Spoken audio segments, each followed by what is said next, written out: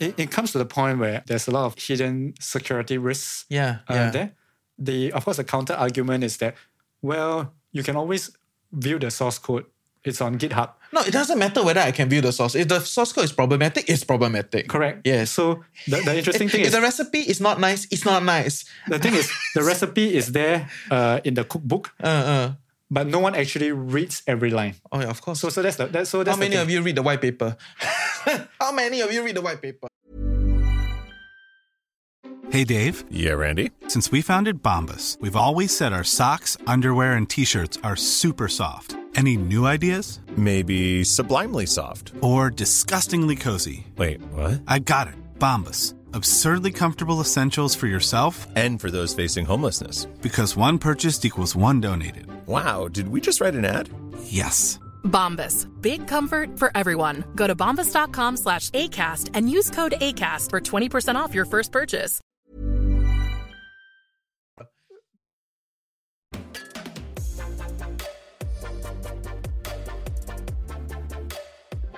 While we were recording today's episode, like on set, Luna was just crashing outside. We had 2 hours of discussion. We're so deep into it, I didn't even know it was crashing. So yes, this is Reggie, aka your Chief Financial Coconut. Once again, Andrew is still on a holiday, so I'm going to take over his slot. So yeah, more time with me. And Andrew, you better faster come back. If not, I'm going to take over your show very soon.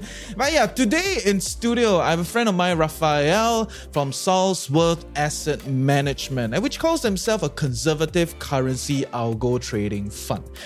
Which sounds very cute, right? Currency algo, trading. How is that conservative? I'll let him share more with you shortly after. But what is important here is that Raphael actually has lost quite a bit of money in Iron, right? So he has first-hand experienced the bank run of Iron, which is another DeFi protocol, in one of his first, investments into the DeFi world or even the crypto world. So the interesting thing is, this guy is like knee-deep in traditional finance. He even believes that traditional finance will essentially gobble up decentralized finance. So think about it, right? He writes algorithms, or previously, now he governs the algorithm to trade currencies, right? So he literally is like Forex, like literally in this whole space, extremely traditional.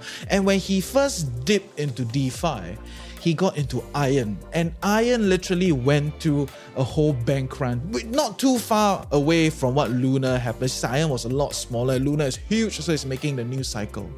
And with that, I think that is a great place for all of us to start to try to understand, what actually happened, what transpired, and how can we become a little bit smarter going into the future if, let's say, we want to explore other DeFi protocols. So I'm going to let him begin with the story of, hey, how did you enter into Iron? What actually happened? With that, welcome back to Chills with TFC. I love that you brought up the standard deviation, because that is exactly what everyone is talking about when they talk about risk. But this word is just throwing around and it feels very arbitrary, right? But when you really knock it down to what it just means that this is my expected target and how much do I deviate from it, right? So when you talk about safe, conservative, what does it mean? Yeah, what does it mean? What does it mean? What does safe mean? What does conservative mean? So this is how we position it, and we show. So with like hard numbers that, okay, you know what? This is the standard deviation, short form SD. This is the SD there, and then this is our SD. Kind of similar, about 4% SD there. And then, but for 4% SD, we're getting this amount of returns, and that gives you that amount of returns. So look, there's a difference here. I think this you can consider. So some of the our increasing, that's why this year we see increasing some allocations to us. Cool, interesting. So then what do you do exactly, like your role in the organization? My role? Yeah. So my role is like an investment committee. So every week, actually, we will come together to decide on which of the strategies that are in our current, like in the fund portfolio, should we remove it or we put it back? We don't do that every week, so to speak, but we have to decide from a kind of weekly basis on what we want to do for this. So we are a very small team. So this is what I'm mainly supposed to do. Apart from that, really everything else, for example, including like some of the reporting. I have to help out with the reporting as well. Yes. I have to liaise Oh, I don't do the actual coding. So we have a training team that does the actual coding. My co-fund manager says that I'm too expensive to be doing the coding. I respectfully disagree, but that's what she says. Yeah. So, and also like, monthly reporting, actually even weekly internal reporting as well, where I do that myself. I like to joke that I'm my own intern.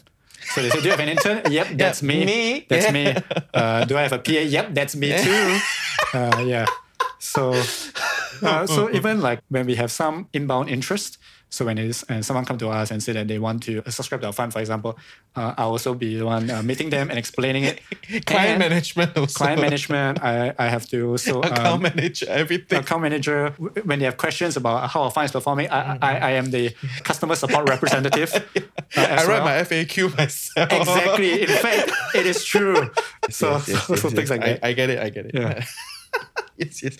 So I got you on because I was scrolling through LinkedIn and I saw something that you wrote, right? Pretty much about the whole like DeFi versus traditional finance side of things, right? And I thought in this space, it's just flooded with all these DeFi language. Like, your crypto guys talking about it. I saw they have a certain language that they speak about, right? And I thought when I read your article, I was like, yeah, this guy, let's see if we can get something out of this, right? Sure. So I want to find out first, what is DeFi in your view, right? And in as lay a language is, and how is it actually challenging traditional finance? So how I view it, my perspective. Yes. I would say that DeFi, the full name is decentralized finance. Yeah. The whole idea is to cut out the middleman. So obviously there's pros and cons to it. Just put that aside first. So then traditional finance, you have, the middleman. You need to have a trusted intermediary. So again, back then, how a lot of people transact, you need to kind of, okay, you know what? This is the first time we're doing business. I don't trust you. You don't trust me because, this is the first time we met. Well, we can trust this third party.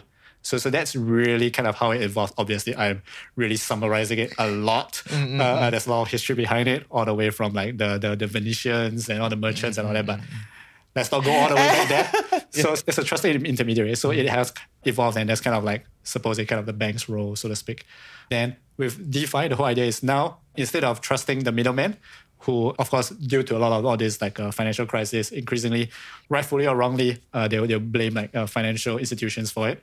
Mostly, I think the general consensus is the other ones to blame. Again, this one, there's a lot of debate right there. Let's not go there. And then you're gonna lose friends. We're gonna lose friends.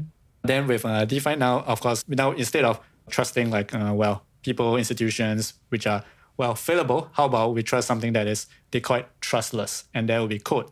So as long as the code is written in like everyone can view this like open source code, that okay, this is how it's stipulated. Everyone that interacts with this code base, this source code, will follow this set of rules, indisputable, because it's all there. You can see it, you can read it, it's there. Then everyone who interacts with this will get this outcome, this input, this output. So in fact, then why do we need a middleman? Yeah. We have this very transparent source code there. Everyone interacts with this source code. Source code would be, so even more layman terms, would be just a programming language that's written. Think of it like a set of rules. Like a mantra, yeah. Like a mantra, like a rules. Everyone can follow it. Yes. And then input, output, that'll be it.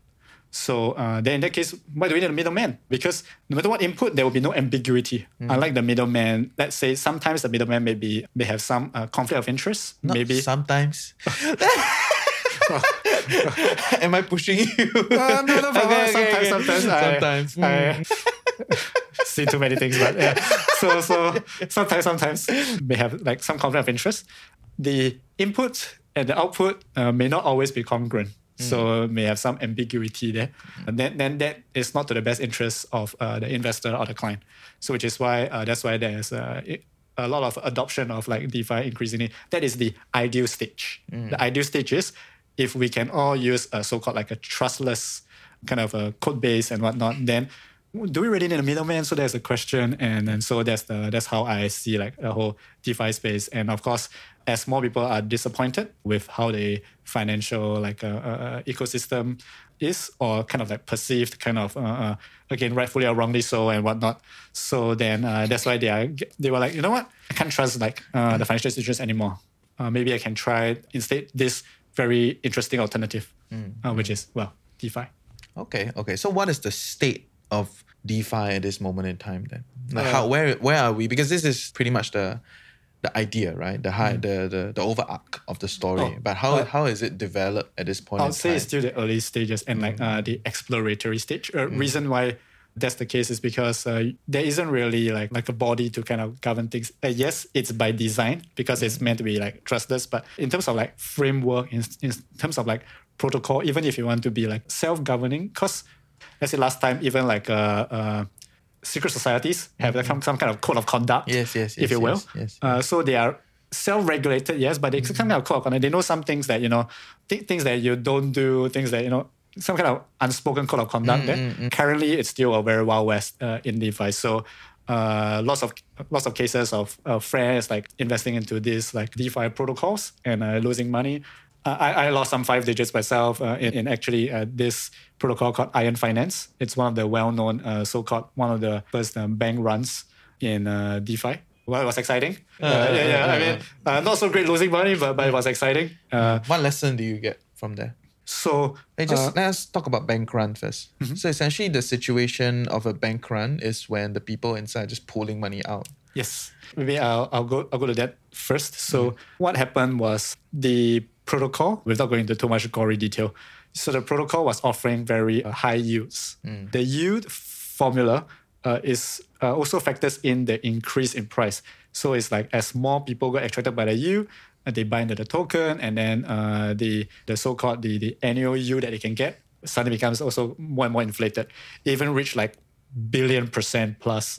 It's like it becomes a B now. Right? So from K to M, and after that B, like wow, a lot of people during the last few days, it reached there, and obviously it blew up.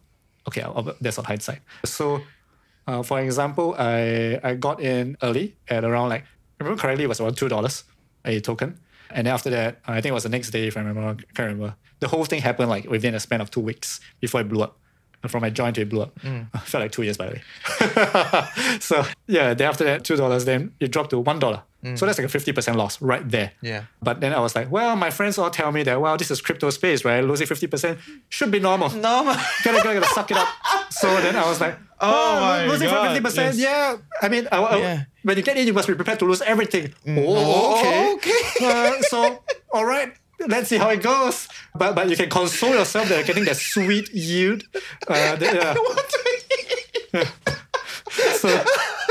So you can get that sweet yield. So you tell yourself that, you know what, I'm getting that sweet yield. Never mind, it dropped 50%. It's fine. Yes. The sweet yield will get it back. So that's what I tell yourself. I'm like, okay. I mean, this is kind of like my second, third day with it. I'm like, well, just give it a try. Then, so it's your very first protocol.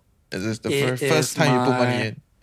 First DeFi protocol, yes. Okay, yes, continue. Yeah. Then after that, it subsequently over the next few days, it rose pretty dramatically from $1 went back up and then went to 5, 6, 10, 20, 30. At one point in time, it even reached, I think, almost 60. Then, of course, when you exceeded 50, the next thing you think is, I think it will reach 100. After 60, then it's not going to stop at 60. It probably reach 100, right? So everyone was like that. I think even like Mark Cuban also tweeted about it that he wrote an article, I think, about it that why this is like the next thing, well, apparently it was a top signal. So apparently it was a top signal. So it opened the floodgates. Flushing in the crocodiles, right? It's like opened the floodgates, everyone started coming in. It was fine, but it's actually, at the end of the day, it was actually an algorithmic stablecoin. As in, it was an algorithmic stablecoin protocol. So what happened was, well, long story short, it unpacked. So it's supposed to be 1-to-1 at any point in time, but it unpacked. So it unpacked twice before, but it always reverted back to the pack. So people were confident. This is, okay, maybe I need to explain a little bit more about this whole thing. So for example, like USDC, it has been kind of audited and shown that they do have this amount of assets for every one USDC that they kind of mint out. USDC is USDC. No, that's USDT. Okay. Yeah, USDC is the one by Circles. Yeah. So this one, they have been proven that this is by actual. They see that, okay, there's actually this amount of USD back behind it, parked somewhere safely somewhere, and then they issue the equivalent amount of USDC. Fine. But and you're trusting the auditors for this. Yeah. So much for Trustless. But yes, please continue. That's true. So, however, in this case, it is inefficient. The ideal stage is, what if you can take just 10% is backed by 10%, and the other 90% you use it to, let's say, invest in other things that is more asset generating. Because if you are fully like backed, then it's safe, it's good. It's good for the investors. But as a company, you're not making that money, man. So it would be great if you could like use this, but by right, you're not supposed to, but it's inefficient if you were to hold it. Because then... I'm hearing bank language here. Multiplier, 10x multiplier. Yes, so the idea here is if you could use part of that to, what if you can use that to invest in something that's generating some yield, whatever that might be, and then some investments, and then you can earn more revenue as a business, right? So that's why they would have to think about things like this. So currently USDC is fully backed, but the other stable coins, not necessarily. So in this case, the Iron Finance one, not at all. They weren't one-to-one. So they used the concept of using another of the native token. So let's say if you can like burn it, you can exchange for X amount of this stable coin that they have. The idea here is that with this interchangeability, anytime it unpacks, there will be this arbitrage opportunity, and then you can sacrifice the native token and burn it. You buy and you burn it, and then you can get more this stable coin so that it will revert back to the pack. That's the rough idea. So the idea here is that you don't always need 1:1. The idea here is with this arbitrage situation, more money comes in. To save the pack. Yeah, essentially, right? So because of this, let's say it was $1 and then now it's at 80 cents, then there's this 20 cents differential, and then okay, in order to do this, I need you to put more money in. Yeah, usually more bots. The bots will come in and then they will take advantage of this up opportunity to push it back to the pack. So in theory, that would work. However, what happened back then was either by design or not, no one really know unless you're the creator. There was a time lag in terms of they call it an oracle. What it really is the pricing source. Fancy names. The pricing oracle is essentially just the source of the price. So what oracle source of the price? Yeah. Namaste. Yeah. So exactly that. So, but the problem was there was a time lag. So people exploited that. So when you're converting it to the stable coin or to the native token, you are referring to an old price. Price have changed dramatically.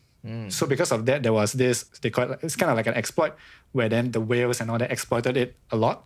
So it caused it to unpack slightly. Then of course, people try to like pack it back, but because it was referring to an old price, so there was some time lag in terms of how it was all done. So long story short, it caused it to crash. And then once it exceeded a certain, I suppose, a psychological point, I don't know exactly. And nobody wants to bring it back up already. Yeah, correct. Everyone wants to just get out. And then it caused a bank run. And it was bad because this is also kind of like, I would say, one of the cons of relying on the network, because the network then became congested. So everyone was trying to like scramble and kind of get out of it. Whatever you can, yes. Yeah, to switch out of that native token into something so-called safer, let's say USDT or USDC, for example. So like whichever more like whatever else. This is by the way on the Polygon network, which is by the way back then it was like quite fast. The transactions were instantaneous. It was super cheap, but back then there was huge gas wars. Like you could like max out your gas and you still can't get through. Everyone was dying to pour. That's the bank run. So even when you say that, well, any transaction you can go through it for like a Polygon network. Back then, of course, things have improved. This was, by the way, last June, if I remember correctly. But suddenly it was congested. Everyone at the same time was trying to execute their transaction. So this is one of, I suppose, the cons of relying on it. For example, even, I suppose, especially on the Ethereum network where it's slower than the Polygon network. Whenever there's like this exciting new NFT coming out, then everyone will be trying to like grab their hands on it, and then you get congested. Suddenly gas fees will be like hundreds of dollars. Even go even way higher than that. But yeah. So you end up paying the network more than NFT. Right? Pay for the gas fees more. I mean, I've seen that. Yeah. I've seen those shit. Hey, Dave. Yeah, Randy. Since we founded Bombas, we've always said our socks, underwear, and T-shirts are super soft. Any new ideas? Maybe sublimely soft. Or disgustingly cozy? Wait, what? I got it. Bombas. Absurdly comfortable essentials for yourself And for those facing homelessness. because one purchased equals one donated. Wow, did we just write an ad? Yes. Bombas. Big comfort for everyone. Go to bombas.com/ACAST and use code ACAST for 20% off your first purchase. Okay, so this is, in other words, you believe that the DeFi idea is, an idea-wise, it sounds interesting, right? That there's this possibility of not having the middleman. But in practice, there's still a lot of all these psychological situations and a lot of these structural limitations that still exist within the DeFi idea. There's still a lot of because there are a lot of things that you don't know, right? Like, okay, when you're creating something, and then you based on the best of your understanding, you create this whole network or you create all these protocols. Then when people start to play it, right, then this protocol will take a life of its own, right? And and then you start to realize, this is a faulty point. Like this could like mess the whole shit up. Right, it comes to the point where there's a lot of hidden security risks. There. Of course, the counter argument is that, well, you can always view the source code. It's on GitHub. No, it doesn't matter whether I can view the source. If the source code is problematic, it's problematic. Correct. Yes. So the interesting thing is, if the recipe is not nice, it's not nice. The thing is, the recipe is there in the cookbook. But no one actually reads every line. Oh yeah, of course. So that's how many of you read the white paper? How many of you read the white paper? There was not a white paper. I said, so white paper itself, they don't really read, much less the source code. Yeah. So which is why, for example, sometimes the source code might contain, let's say, the wallet address that they say, oh, this amount actually doesn't go to, let's say, the supposed wallet, for example. It may go to the developer's own wallet. And you wouldn't know. It can be hidden somewhere in, let's say, a library that they imported, a custom-built library that they import, as in like, I need to use this. So they might hide it in their codes base. Okay.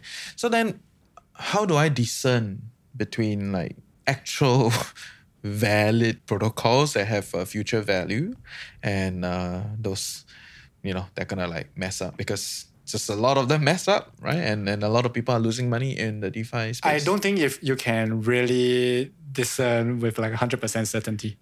No, I don't think anybody is looking for 100%. Right? You can give 80% is very good already. Right? 80% is very good already. Yeah, so I want to know, like, essentially I want to know your parameters when you look at a new protocol or a new project. Let's just use project. Okay, so let's say someone wants to set up this thing, they have a new project. What do you look out for in the new project? And, essentially how do you manage this choice of all these different projects? Well, nowadays, the first thing, I'm speaking from a very conservative guy who got burned before.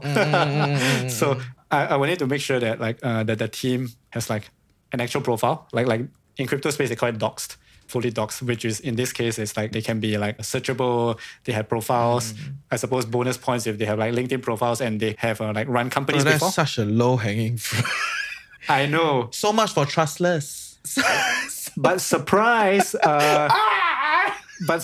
there are so many projects out there that don't even have this. I'm dying here. Yeah, so... So much for Trustless. You're trusting LinkedIn profiles now on the validity of the project. This is just one part of it. Okay, yes, please continue. After that, then you can see in some cases, I suppose nowadays, in terms of what I would invest in is also based as... I know it's unfortunate.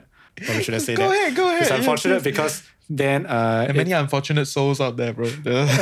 So eventually it will be like community where some of your friends who are in the space who would have like, let's say, first dips on some of the new projects that they would be able to see, like get access to it at.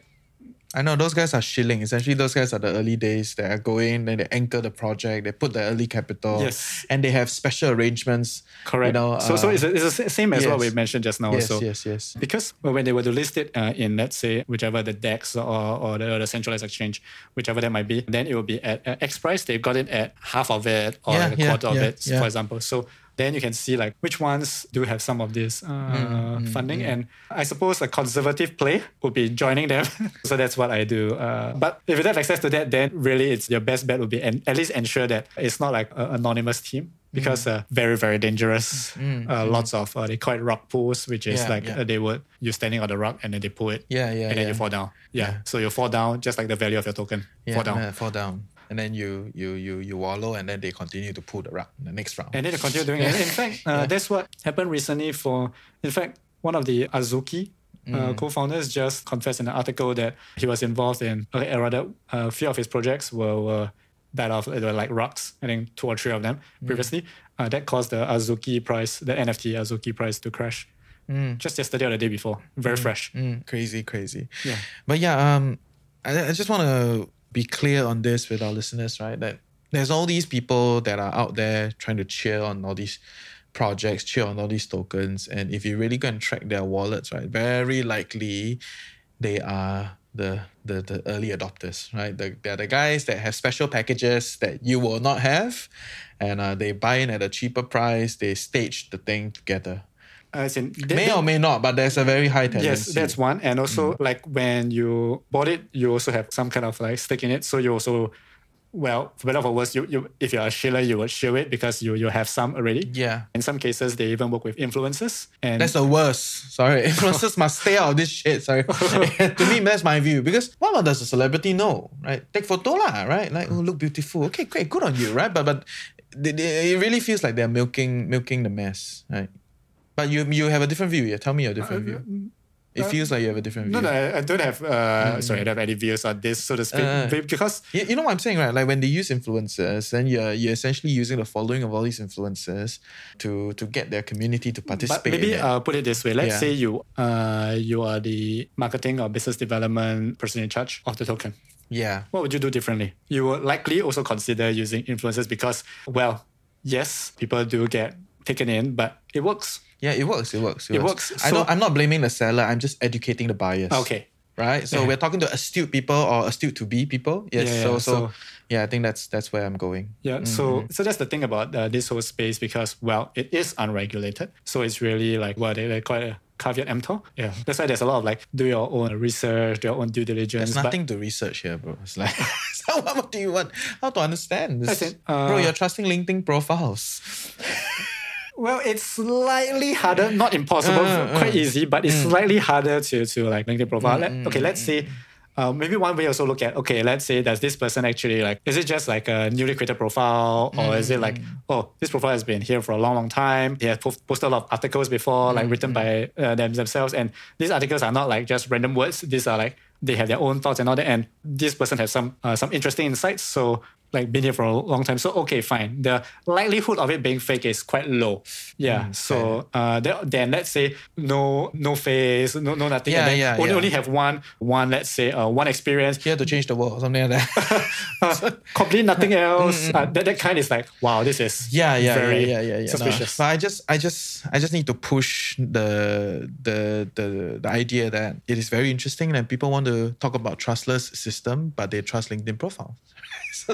Trustless system. So it's like you want to push for a trustless system, but the basis of why you enter a project or why a lot of people, and it's not unique to you, as I've talked to many people, the basis of how people participate in the project is, because I see the founder, I trust the founder. I was like, come on, I thought it's trustless, right? So how much do you understand what is happening in the core of this idea that they're trying to establish, right? And the reality of where things are, it's like worlds apart, right? So, like, could you safely say that most of these projects will just go to bust? They will just go. Most of them will go. Most, like how many most? Like 95, 90%? 90, 95%. 90, 95%. 90, 95%. Okay. Because of how easy it is to transfer.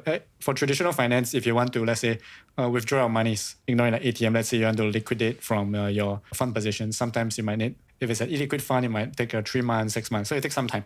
During this period of time, you might change your mind. You might like, you know what? Actually, the other thing that I want to do is not that great. So it takes some time. The broker will call you. Sir, you want to consider staying or not? Correct, maybe you can do other thing. Yeah. But in DeFi, the capital movements are quick and they're brutal. If there's even like whether or not it's a real or fake news regarding, let's say, a protocol about its safety and security, the capital will run out so quickly. Yeah. And then eventually you'll see some kind of like consolidation to some of the few, like, I suppose, longer players. Players that have been around longer. Okay, interesting. So then how is this gonna affect traditional financial players? Like in the sense of like, of course the banks are getting attacked up, down, left, right, right? It's like with your robos, with your, Wise, with all these other guys, the banks are getting attacked. But even all your fintech guys, right? Your Wise, your, who else? Your PayPal, Square, your Square, all these people, they are pretty much still building upon traditional finance, right? How is this whole DeFi idea gonna affect them? Is it gonna kill them as business, or what are we looking at based on your view? Okay, this will be somewhere in the middle. The reason you stay in finance for too long already. Too diplomatic. Yes. No. I know to take like an extreme view would be very controversial and very good. No, very exciting. No, yeah. It's very exciting, yes. But the reason why I say that is because this has kind of happened in the robo-advisor and the fintech space before. When there was like, I think this was back in 2014, 15, 16, around that period of time. Fintech was like this buzzword up and coming. And nowadays, no one calls it a buzzword anymore. It's like, fintech. Banks. Banks have some kind of fintech. Banks bought over some fintech. They incorporated it within the consolidated. So now, actually, this fintech is owned by the bank. So I believe that we'll see that for the DeFi space as well. In fact, we are also seeing it slowly, like via the banks just have a lot of money. So that's just a fact. So and some of these DeFi protocols, at the end of the day, they are still, some of the founders are also looking away, to put it bluntly, to cash out and get rich, so to speak. So that's the incentive of the system. Yeah. So then they will also, let's say, they sell to some banks, sell off to some banks, or sell off to. They don't even need to sell to some banks now. So for example, let's say the banks do have some stakes in some of the VCs. And then the VCs will invest in the early rounds. What does it tell you? So actually, the banks already own some of these protocols. So is it really decentralized then? Again, question mark. It really is up to the individual to discern about this. So the ideal stage, everyone knows what the ideal stage is, but it doesn't look like we will be there or will be there anytime soon. Will there be they call it like a decentralized autonomous organization DAO? Would there be a DAO that will be able to do something like that? Maybe. But it will look like nowadays they're also open to VC monies to some of these DAOs as well. My God. So in that case, are they truly independent? Again, it's a question mark. To be fair, I don't think it's a question mark. Once your investor comes in, first round you sell 20%, right? At 20% already, the guy has a board seat, has seats in all your board all the way. You think you're really decentralized? You think you're really independent? So one way could be that they invested quite a lot of money in it, and then they have an X amount of tokens, which is usually they call it like a democratic decision making, right? So it will be based on how many tokens you have. Well, is that democratic? Well, there may be other ways to decide. One person, one vote. That's democratic. Maybe. There's also different ways to. Because that's a very extended discussion. Yes. About that. So now that is the so-called like the most straightforward or so-called fair way would be to, depends how many tokens you have. Then you get to like vote on certain decisions for the DAO. In that case, if they come in and straight away they sweep up like X amount of tokens for cheap, then they really have a huge stake in it. Then exactly. Not so sure about which is why the proof of stake is stupid in my view, because that is essentially letting big capital come in to sweep up and then control your protocols, right? So eventually there'll be other like proofs that may be a better version, but you sure once. Okay, I mean, my thoughts are, just a very uneducated thought, right? In the early days of this whole crypto thing, right? There's the basis is the proof of work, right? So based on your hash power. And in order to control this whole protocol, you essentially have to overrun in terms of hash power. Yeah, more than half of it, and then you control the protocol, right? And to build something like a hash power is like building roads. It takes a long time, right? You cannot just come in and say, oh, this is my road. Now you got to build a longer road and kind of meander around this thing, right? It's hard to do, right away. So there's a lot more stability in this structure, where it's not so easy. Just come in and sweep it up, right? But once the protocol shifts to something like proof of stake, where money can just sweep up the whole protocol, right? Where if you own more than, I don't know which protocol, which project, depending on the nuances of the project. But if you own more than 50% of the project, then you make the decision, then you can essentially change the whole thing, But of course, other people are free to leave. But maybe by the time proof of stake, then no more other proof already, This is the end of the shit. There are other proofs nowadays, and I haven't really kept up with the different. It's changing very fast. New proofs out there. But so these are some of the why. Coming back to the question on traditional finance and DeFi, this is how I see it. In fact, can we even call them DeFi now? Not sure. So there are definitely some that are still we can still call it DeFi, but the lines will get blurred eventually. Just like how fintech or even like robo-advisors, some of the banks even have their own robo-advisors now. It's not like exclusively like the domain of, let's say, non-bank fintech robo-advisors now. So there's, in fact, I think almost all the banks offer some form of robo-advisory service nowadays. And because of how big they are able to raise the AUM needed for their robo-advisory service pretty easily. It can very quickly eclipse some of the new fintech startups because trust takes time to build. But if you talk about some of the banks, they really have the trust there. So they'll be like, hi, sir, would you like this new robo-advisory service? Oh, well, you are from ABC Bank, whatever. Then yeah, sure, why not? Allocate some. Then a lot easier. Okay. So in your view, essentially traditional finance will be here to stay. It's going to hang around. Yes. And DeFi looks like there's a tendency for this whole thing to be encapsulated within traditional finance. It's going to suck it up.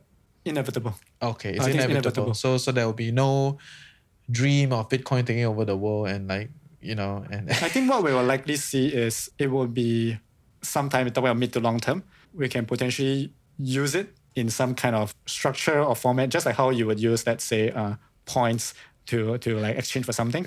I know maybe points is points very points like NTC point like that, like actually, or something. As in, the concept is will be there. I'm trying not to use the word currency that I breach some kind of some kind of rules here. But yeah, so potentially you can use it to buy something because nowadays some merchants are also open. I think even like was it Gucci? They were open to accepting. I don't know if it's Bitcoin as well, but I know like even like Dogecoin, Shiba. I'm quite sure that's not because they care about the coin. Really, Gucci just want to have a rebrand. They're getting old. They need that fashion forward vibe. Okay. So and then you start to see NFT getting printed on Gucci stuff, right? So if you're marketing for Gucci, you will do something like that. That's true.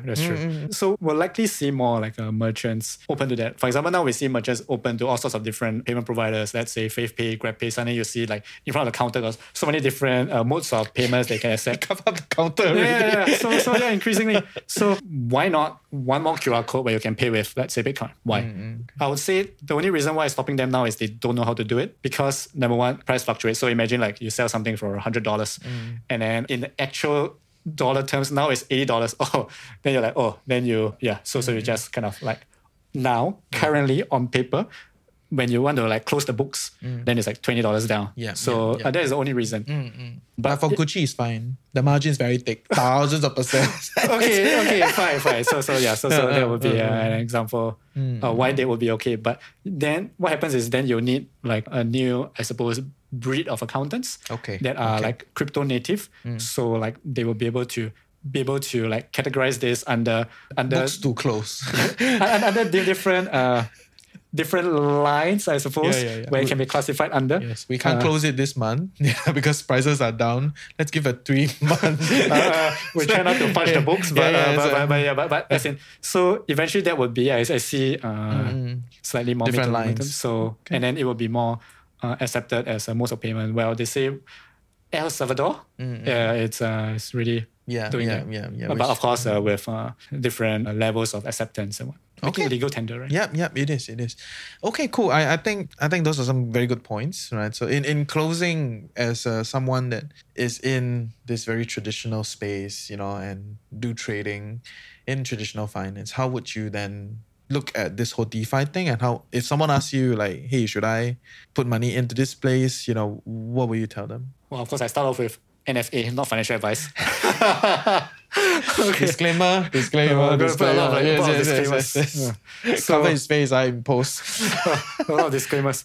So I think what I usually tell even my like friends and family is I will not tell you what your allocation should be or what you should do, but I can share what I do for myself so that it would be like, I think it's not so, there's no like conflict. Like this is what I do myself. If you want like similar level of returns / risk, then you can follow. So if you think that the kind of risk and returns that I'm getting is something that you want to emulate, then this is what I do for myself. So yes, in my own personal account, I do have some allocation to crypto, but that's for myself. So if I think about it, I have 10-20% of my own personal like net worth. Did it start at 10-20% or did it go in at like 1-2% and became 10-20%?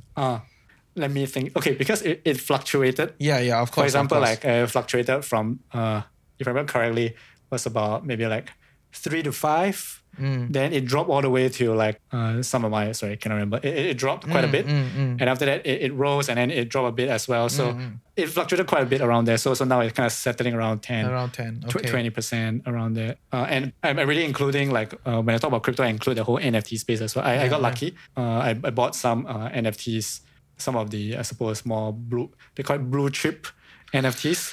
They call it blue chip, so with a lot of inverted commas, when it was like early on. I'm very boomer. I feel very boomer. Okay, so sorry. But no, it's continuing. Yes.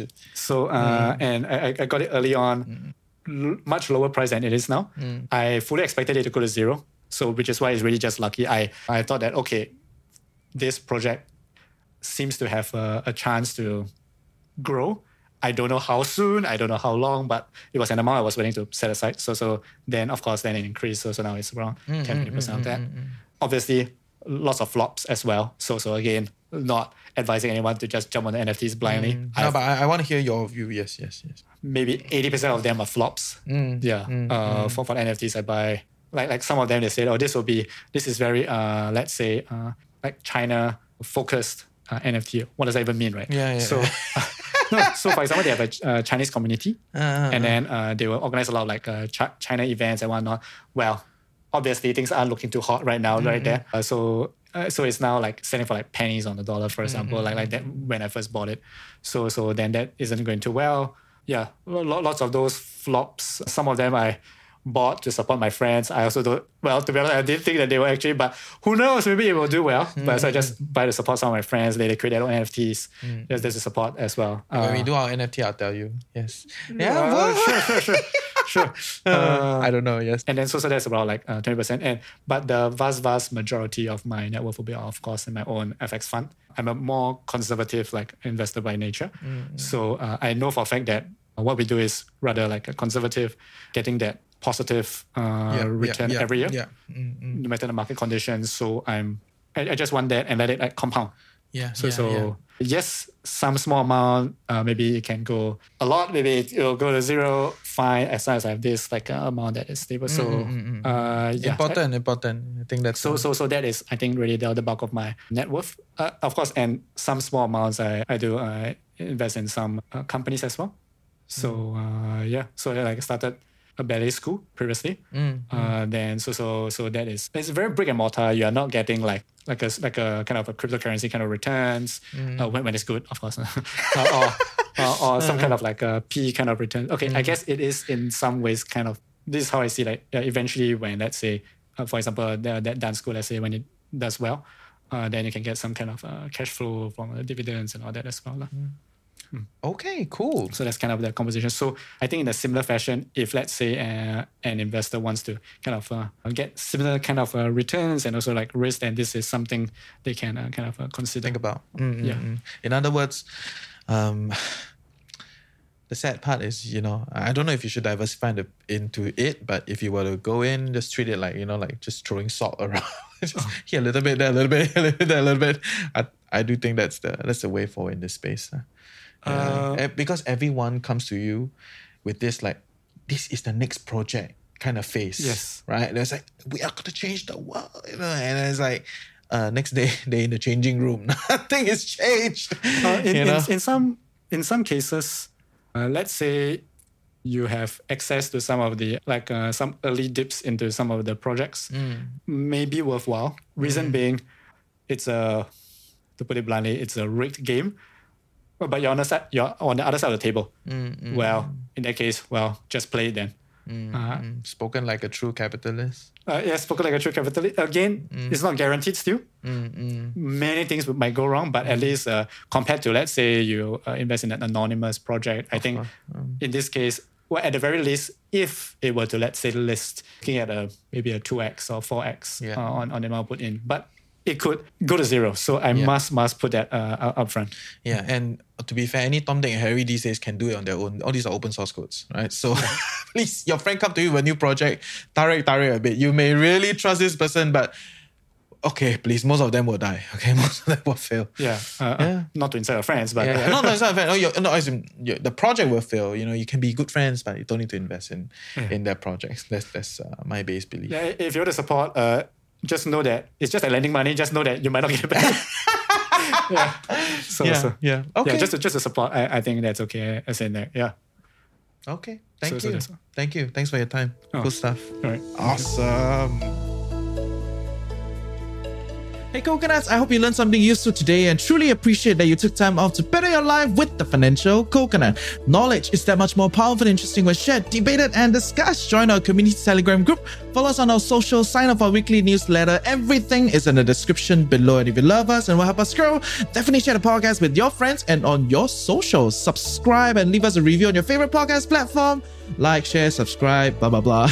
Also, if you have something interesting that you want us to go through or someone interesting that you want us to interview, reach out to us at hello@thefinancialcoconut.com. With that, have a great day ahead. Stay tuned next week. And always remember, personal finance can be chill, clear, and sustainable for all.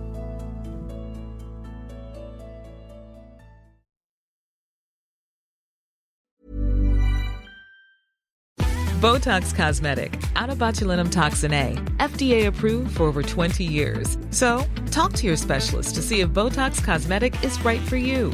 For full prescribing information, including boxed warning, visit BotoxCosmetic.com or call 877-351-0300. Remember to ask for Botox Cosmetic by name. To see for yourself and learn more, visit BotoxCosmetic.com. That's BotoxCosmetic.com.